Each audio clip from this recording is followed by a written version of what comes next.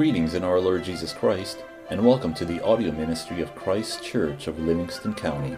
The following are 3 excerpts from a covenant renewal worship service led by Pastor Dirk DeWinkle, teaching elder at Christ Church. We trust you will be edified and ministered to by the Holy Spirit through this audio recording.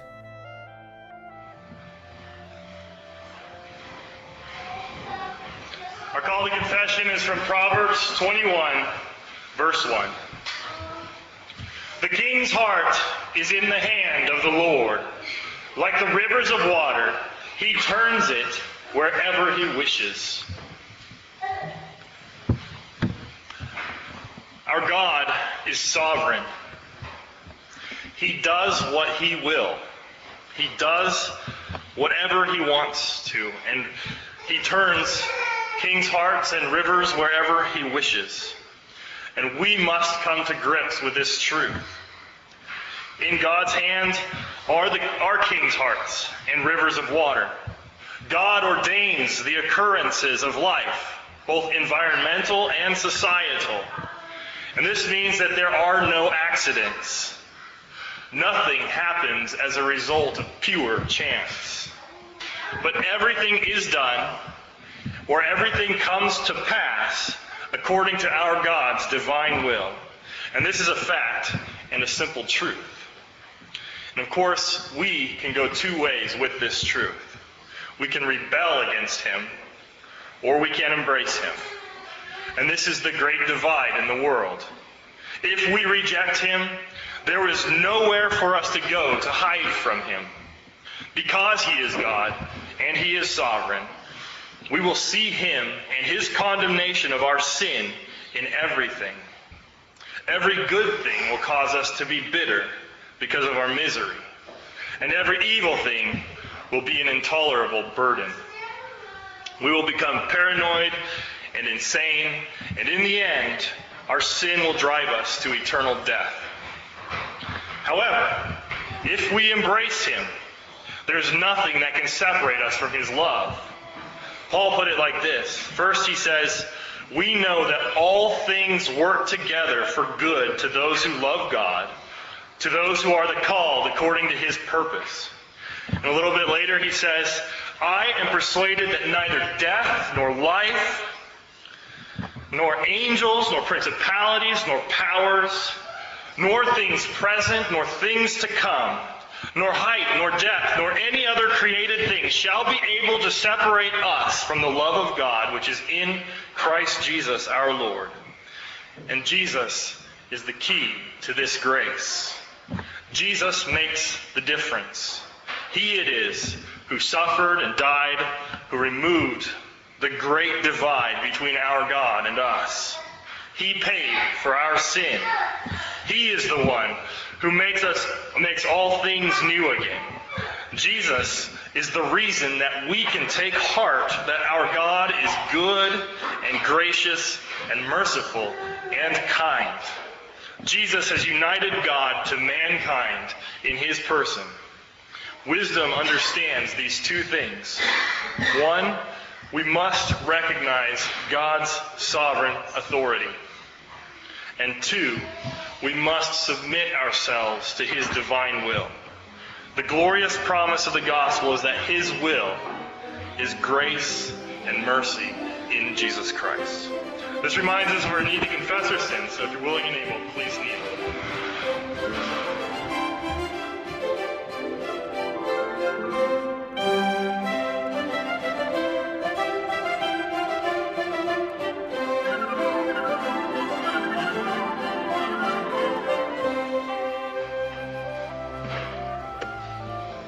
This Sunday is the first Sunday of Advent. You may have noticed our candle over here. It is also the beginning of the Christian calendar year. And the Christian calendar is driven by story. God tells us a story in the calendar. In Advent, we look forward to the coming of Jesus. At Christmas, we celebrate his incarnation. At Epiphany, we rejoice in our Lord's manifestation to the Gentiles. During Lent and Passion Week, We remember our Lord's suffering on our behalf. And at Easter and Ascension, we celebrate our Lord's victory over death and his coronation over the world. And the rest of the church year, at Pentecost and during Trinity season, we learn of God's plan for Christ's kingdom and how he works in and through the Holy Spirit and his body, the church, to accomplish Jesus' rule in every corner of the globe. In every aspect of this, we see God's love, his grace, his mercy, and his holiness. This story is the story. It's the great story, the story that is what it is all about. The history of the world and God's purposes in it are powerfully related in the Christian calendar. Every year we're reminded of Jesus, his life, of God and his plan, and of our purpose and our place in his world. And God tells this story on purpose. If you think about it, all of our experience has to do with this great purpose of God's. Everything that exists points to it. Everything we know because God has revealed it to us. And the subject of this story, the subject matter is always the same. God is revealing himself. What is life about? It's learning who God is. What's the world here for? God's teaching us what kind of God he is. He's instructing us about who we are because he made us to be what we are. And unless we conform to his will for our lives, we wander in darkness and confusion. We're designed to worship God. He made us to worship him. That's what we're created for. And until we learn this, we struggle against the very grain of our beings. So the Christian calendar teaches us that God is God, and God is good, and God loved the world, and God loved us. And this is the gospel. And this is the promise of salvation to a world lost in sin. God tells his story to us in the words of the good Dr. Luke, the evangelist, here in Acts chapter 11. And he starts with an accusation against Peter. Acts chapter 11, verses 1 to 3. Now the apostles and brethren who were in Judea heard that the Gentiles had also received the word of God. And when Peter came up to Jerusalem, those of the circumcision contended with him, saying, "You went in to uncircumcised men and ate with them."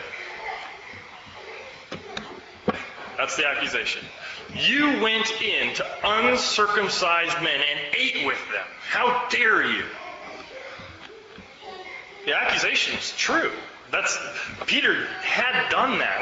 The last 2 weeks, that's all we've been learning about. This sequence of events in which Peter went to Cornelius and he preached the gospel, and then he stayed with him for a few days. But now he's being accused for doing exactly what he did. And Peter knew that this accusation was coming. And we're going to see this in a bit in his defense.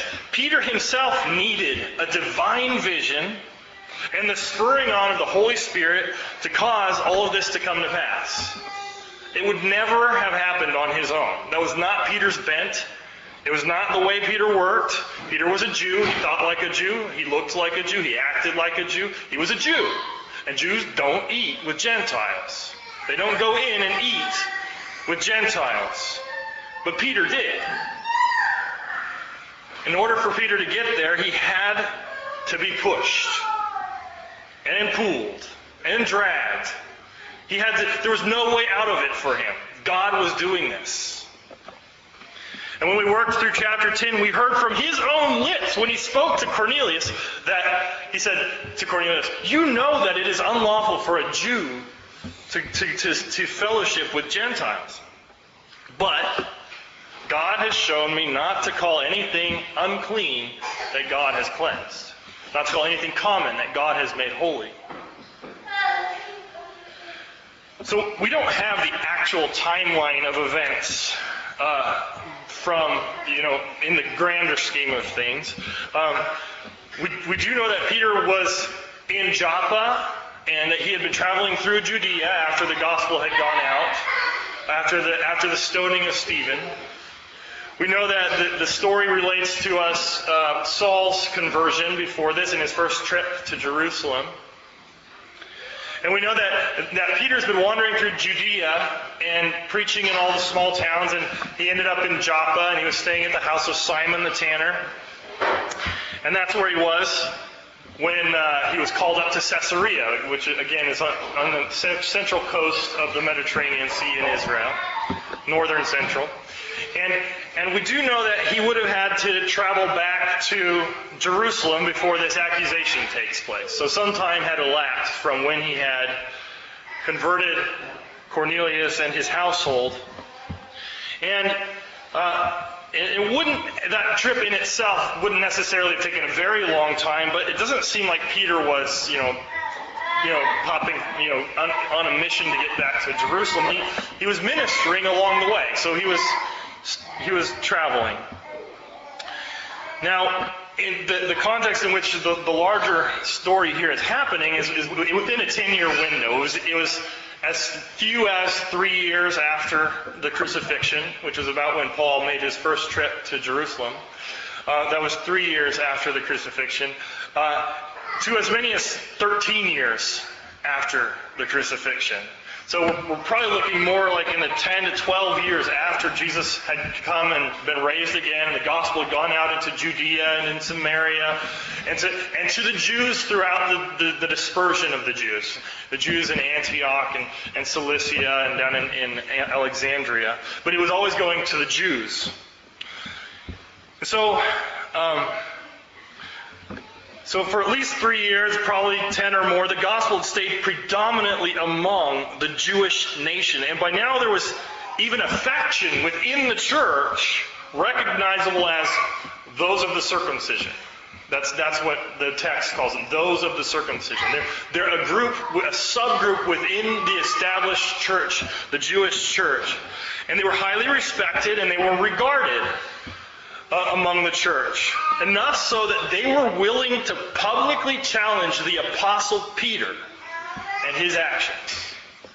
And this faction, those of the circumcision, felt very strongly that Christianity was a Jewish thing. In fact, they felt that you needed to be circumcised in order to be baptized. And that's what this is all about. And it's an understandable misconception. The church was Jewish. That all the believers they knew were Jews. And so they expected you to be circumcised. And now they publicly challenge Peter's actions. You went into uncircumcised men and ate with them.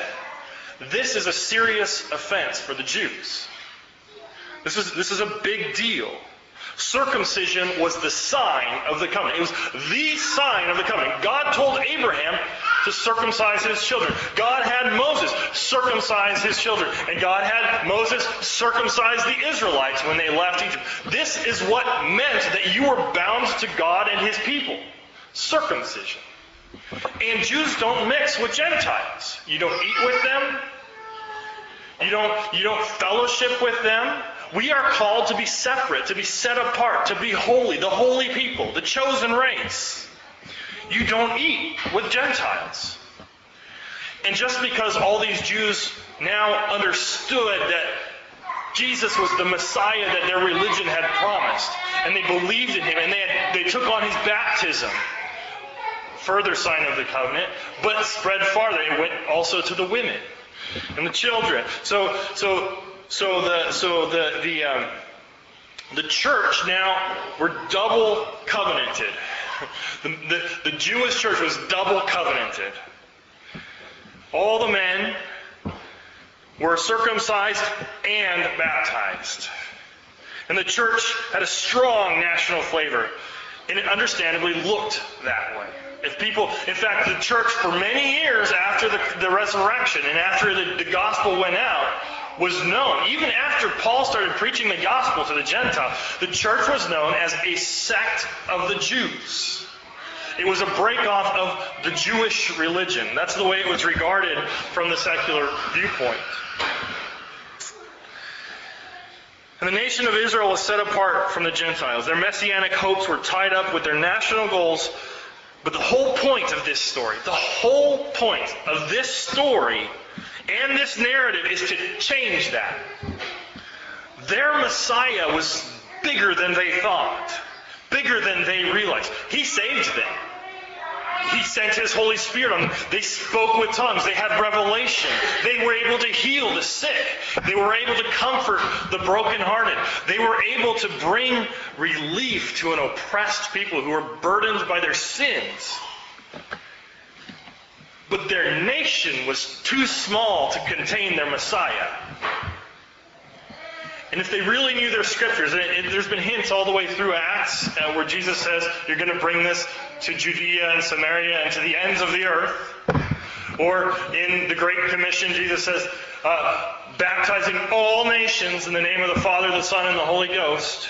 There's been hints. There's hints all through the prophets and Isaiah where the Messiah is going to be a light to the Gentiles. But the Jews didn't realize this. This was not part of their national frame of reference. And now we have Peter's defense, verse 4. But Peter explained it to them in order from the beginning. This is glorious. Peter's defense is Peter explained it to them in order from the beginning. He loved them. He said, okay, I can explain this to you. Calm down. Slow down. I can explain this to you. There's a story. And pay close attention because Peter's defense is nothing but story. He says, this happened and then this happened and this happened. And let me explain it to you in order from the beginning. Let's go back to where I was exactly where you are and I thought exactly the same way that you think, but now I don't. As my actions prove. But I can explain this. I didn't just willy-nilly change my mind and decide to flip the whole church on its head. That's not what it was. Peter's defense amounts to one thing. It's a story. And I realize that this text is largely a repeat of the last two sermons' text. But since the Holy Spirit saw fit to include it twice, back to back, and since the message is so vital and central to the message of the book of Acts, I'm happy to read it again for you. And I'll try not to repeat myself too much. Peter's story starts with a divine interruption. I was in the city of Joppa praying, and in a trance I saw a vision, an object descending like a great sheet, let down from heaven by four corners, and it came to me. And when I observed it intensely and considered, I saw four-footed animals of the earth, wild beasts, creeping things, and birds of the air. And I heard a voice saying to me, Rise, Peter, kill and eat. But I said, Not so, Lord. For nothing common or unclean has at any time entered my mouth. But the voice answered me again from heaven, What God has cleansed, you must not call common. Now this was done 3 times, and all were drawn up again into heaven. So Peter's shown, first, God intervened. And second, his empathy with his accusers. He understood where those of the circumcision were coming from. It didn't surprise him that they were accusing him. In essence, he's told them that their position was formerly his position. He had stood in their shoes. And moreover, he disobeyed the Lord 3 times in this vision. And the rest of the story goes on to show that he will not disobey a 4th time. The story continues, verses 11 to 14. And at that very very moment, 3 men stood before the house where I was, having been sent to me from Caesarea. Then the Spirit told me to go with them, doubting nothing. Moreover, these 6 brethren accompanied me, and we entered the man's house.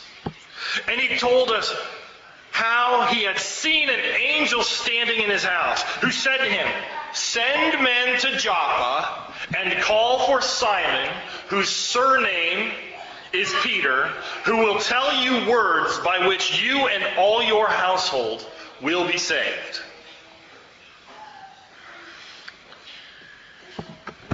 So, 6 brethren accompanied me. Here we see the Holy Spirit his continued direction. The Spirit came and said, "Go with these men."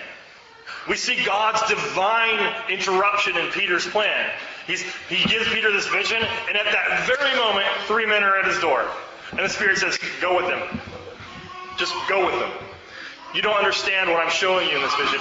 I will show it to you in real life." You don't need a vision. You need to see what I'm doing here.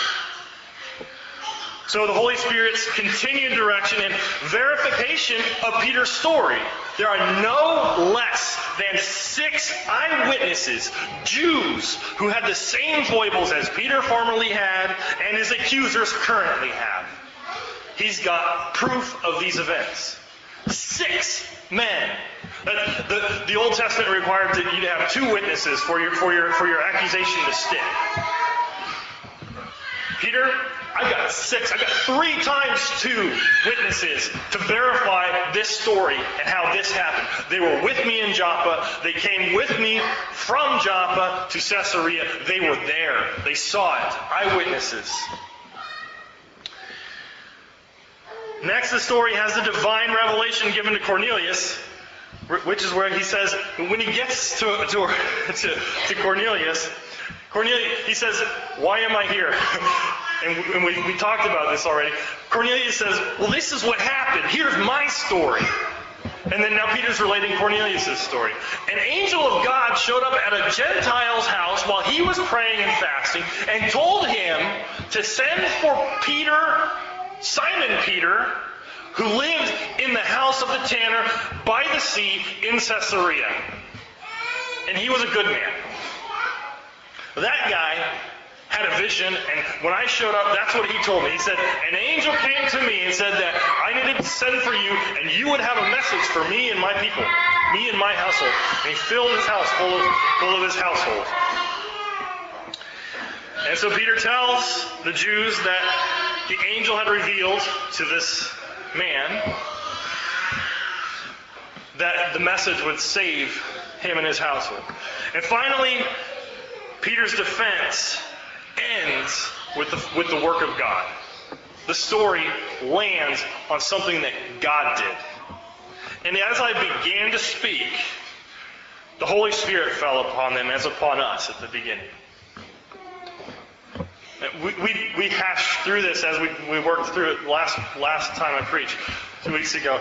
But the Holy Spirit fell on them. He said, I just had laid out the outline of what I was going to start to tell them. I mean, these are Gentiles, right? I'm going to have to explain all of this to them about the covenant and about the Jews and about the promises of the Scriptures. But all he did was lay out his outline, and the Holy Spirit fell on him. They started speaking in tongues. They started glorifying God. It was evident outwardly that the Holy Spirit was on them and in them, and their hearts were changed. And so Peter's defense to the Jews is, God entered them. The same thing, the only thing that we can claim against the rest of the Jews happened to them. How can I stand against this? So that's a powerful story. And then Peter is one better than that. He doesn't just give the Jews the story. He gives them the interpretation. He says, okay, I know that's a lot to swallow. But this is what happened. Verses 16 and 17. Then I remembered the word of the Lord, how he said, John indeed baptized with water, but you shall be baptized with the Holy Spirit. If therefore God gave them the same gift as he gave us when we believed on the Lord Jesus Christ. Who was I that I could withstand God? Peter confesses that he finally learned his lesson. Peter's reading the story now. Peter's getting it. Who was I that I could withstand God? So Peter obeyed the vision. He obeyed the vision. The vision said, rise, Peter, kill, and eat. Then the Spirit said, rise, Peter, go with them. And when Peter went, he preached the gospel. He slew their old man. He slew their sin. He baptized them. He slew them. And then he ate with them. Rise, Peter, kill and eat. He says, I perceive that I should not call common what God has cleansed. And when the Holy Spirit landed on these Gentiles, he had ample proof that God had cleansed the Gentiles. Baptism does not supersede the Holy Spirit. The sign is not greater than the thing signified. Peter's story and his interpretation of God's work and his logic is impeccable. There's no argument against it. And here's the consequence, verse 18. When they heard these things, they became silent, and they glorified God, saying, then God has also granted to the Gentiles repentance to life. So the consequence is threefold. We have silence, glory to God, and conclusion. Silence. This is something we all need to learn. Psalm 46 verse 10 says, be still and know that I am God. I will be exalted among the nations. I will be exalted in the earth. This news was silence worthy. Be still and know that I am God. There are times when the news takes a moment to settle in. We need to process. We need to reconsider. We must quiet our spirits in order to do this. We get so worked up, so frenzied, and so tied up in knots that we can't even just see the simple truth laid out in front of us. Our job is to open our eyes. Be quiet and open your eyes and see and know and learn. Humble yourself. Shut your mouth and listen. Be still. This was one of those times. And the result of their silence is they glorified God. Peter's story meant that they had to change their worldview. Circumcision was no longer a prerequisite for inclusion in the body of Christ. The church was now a mixture of Gentiles and Jews. And they didn't know how this was going to work. This was outside of their frame of reference. How are we going to live in a church where both Gentiles and Jews eat at the same table? How is that going to work? They don't know. That's not their problem. They don't have to know. That's not the issue. What they have to do now is they have to recognize that God is doing work here, and they'll have to figure out what this means. But God is working, and it is glorious. And this was evident in their conclusion. Their conclusion was that God had granted Gentile salvation. Then God has also granted to the Gentiles repentance to life. Now, the first and the obvious application here is that we should not be prejudiced against people. There's no room for prejudice in Christ. God's work and his ways are beyond us. We don't know who he's planning on saving. We can't look into people's hearts. We can't predict which people are going to soften and turn to Christ and which people are going to harden and turn away from him. Our job's not to worry about that. We're to look to him and concern ourselves with ourselves and our own holiness. We should look to him and not our own expectations of what he should do. He doesn't do what we want. He does what he wants. Because he's God and he's Lord over heaven and earth. And the history of Christianity has proven this time and again. The soil found among outcasts of society is frequently fertile soil for the gospel. God loves to save the downcast, the downtrodden, the people who are down on their luck, the people who know that they can't save themselves because they need somebody to save them. The persecuted church in the first 2 centuries grew exponentially till the entire empire became Christian. And then when Rome, Christian Roman Empire, was starting to be sacked by barbarians, those wicked and evil pagan barbarians were sacking Rome. Oh no, Christians, what are we going to do? Those barbarians became the Christian royalty of Western civilization. They became the bastion of Christianity in the Western world. And then when the Roman Church, the Catholic Church, became apostate, renegade monks and scholars challenged its idolatry. Just a few men, weak and impotent, but not weak or impotent with the Holy Spirit, became the great fathers of the Reformation. And all of this happened because of the truth we learned from our text. The Gentiles received the Holy Spirit. And this is a great leveler. Any man, woman, or child who has the Holy Spirit has access to the same God, the same grace, and the same salvation that the greatest saint who ever lived has to rely on. And God blesses those who are his. Those who faithfully, by grace, embrace Jesus Christ and live in the power of the Holy Spirit. And this is a great warning to us not to build on faulty foundations.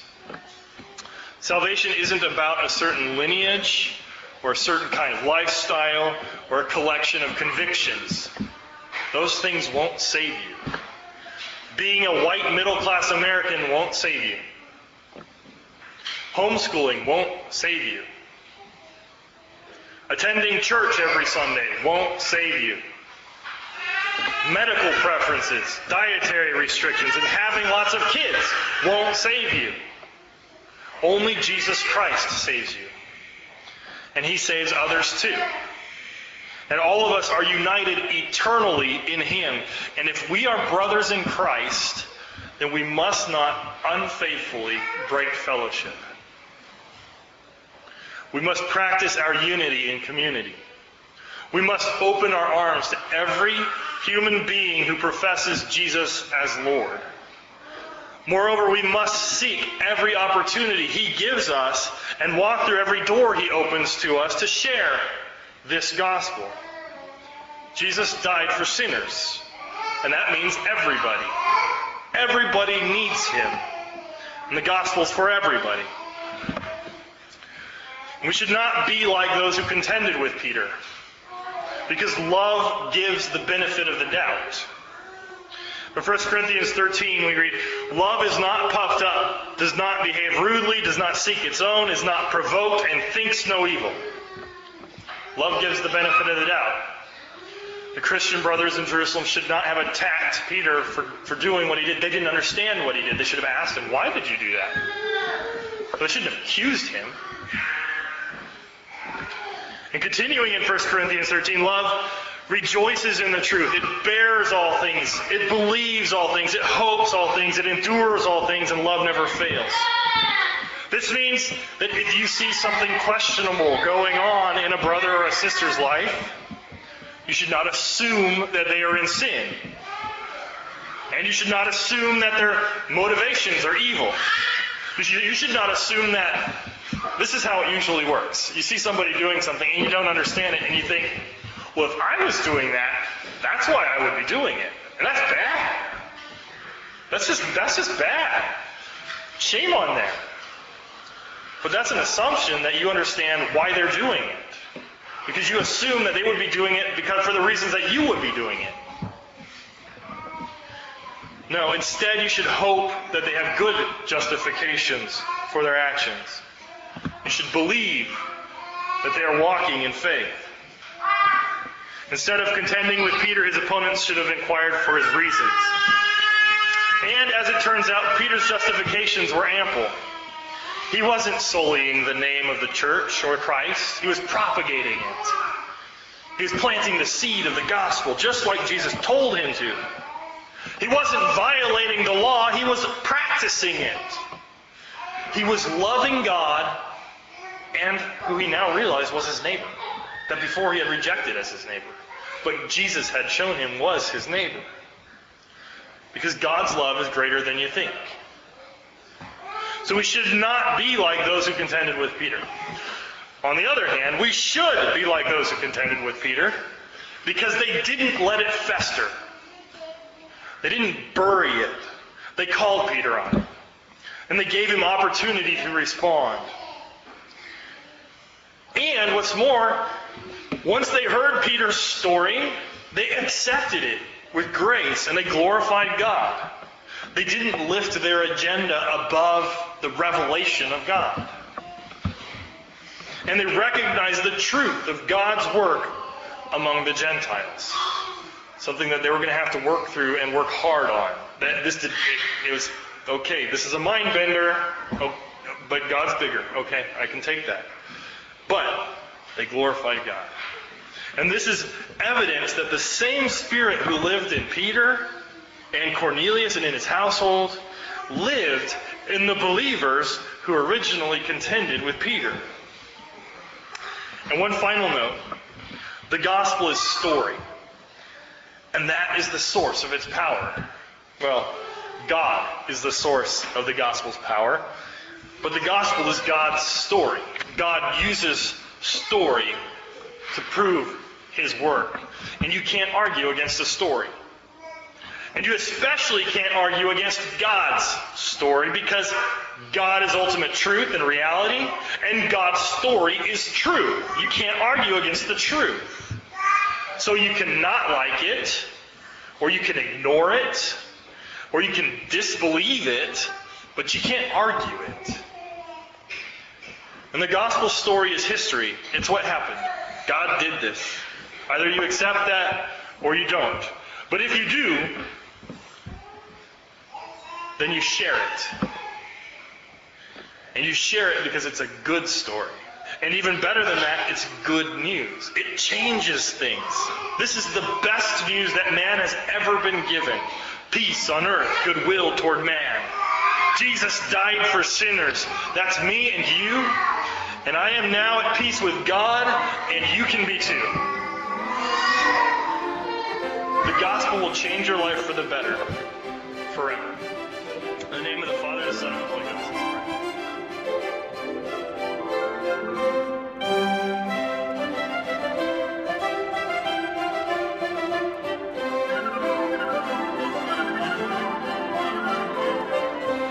Peter's defense landed on this. Who is I that I can withstand God? God is telling a story, and his story is compelling. We cannot get in his way. Our job is to be quiet and glorify God, just like the Jews did after they heard the story. The story of the gospel is marvelous. God has granted to Jews and Gentiles, to mankind, peace, grace, and love. He has given us hope for a blessed future. He has taught us his forgiveness and his power. He has united us in Christ, and he has covered us with Christ's blood. This story is a story of death and resurrection. As the season of Trinity draws to a close, a time when we rejoice about and proclaim the accomplished work of God the Father, the Son, and the Holy Spirit, we look forward to it again next year. And as Advent begins, we long for our Lord and Savior. We are reminded of our imminent need for deliverance and that God is the only source of salvation. Praise be to him that we can already know his peace, while yet desiring its completion. This food is a promise of his presence and strength to bring us all through till he calls each of us to himself at the final judgment. This table is for all baptized believers, members of Christ and his body, the church. And when you eat the bread and drink the wine with us, you confess that you are a sinner without hope except in the sovereign grace and mercy of God, and that you trust in Jesus Christ alone for your salvation. Thank you for listening to these excerpts from the worship service of Christ Church of Livingston County. If you would like further information about anything in these messages, the Bible, about Christ Church of Livingston County, or wish to make any other related inquiry, please feel free to contact Pastor Dirk DeWinkle through our website, ChristKirkMI.com. That's ChristKirkMI.com. Again, thank you and blessings.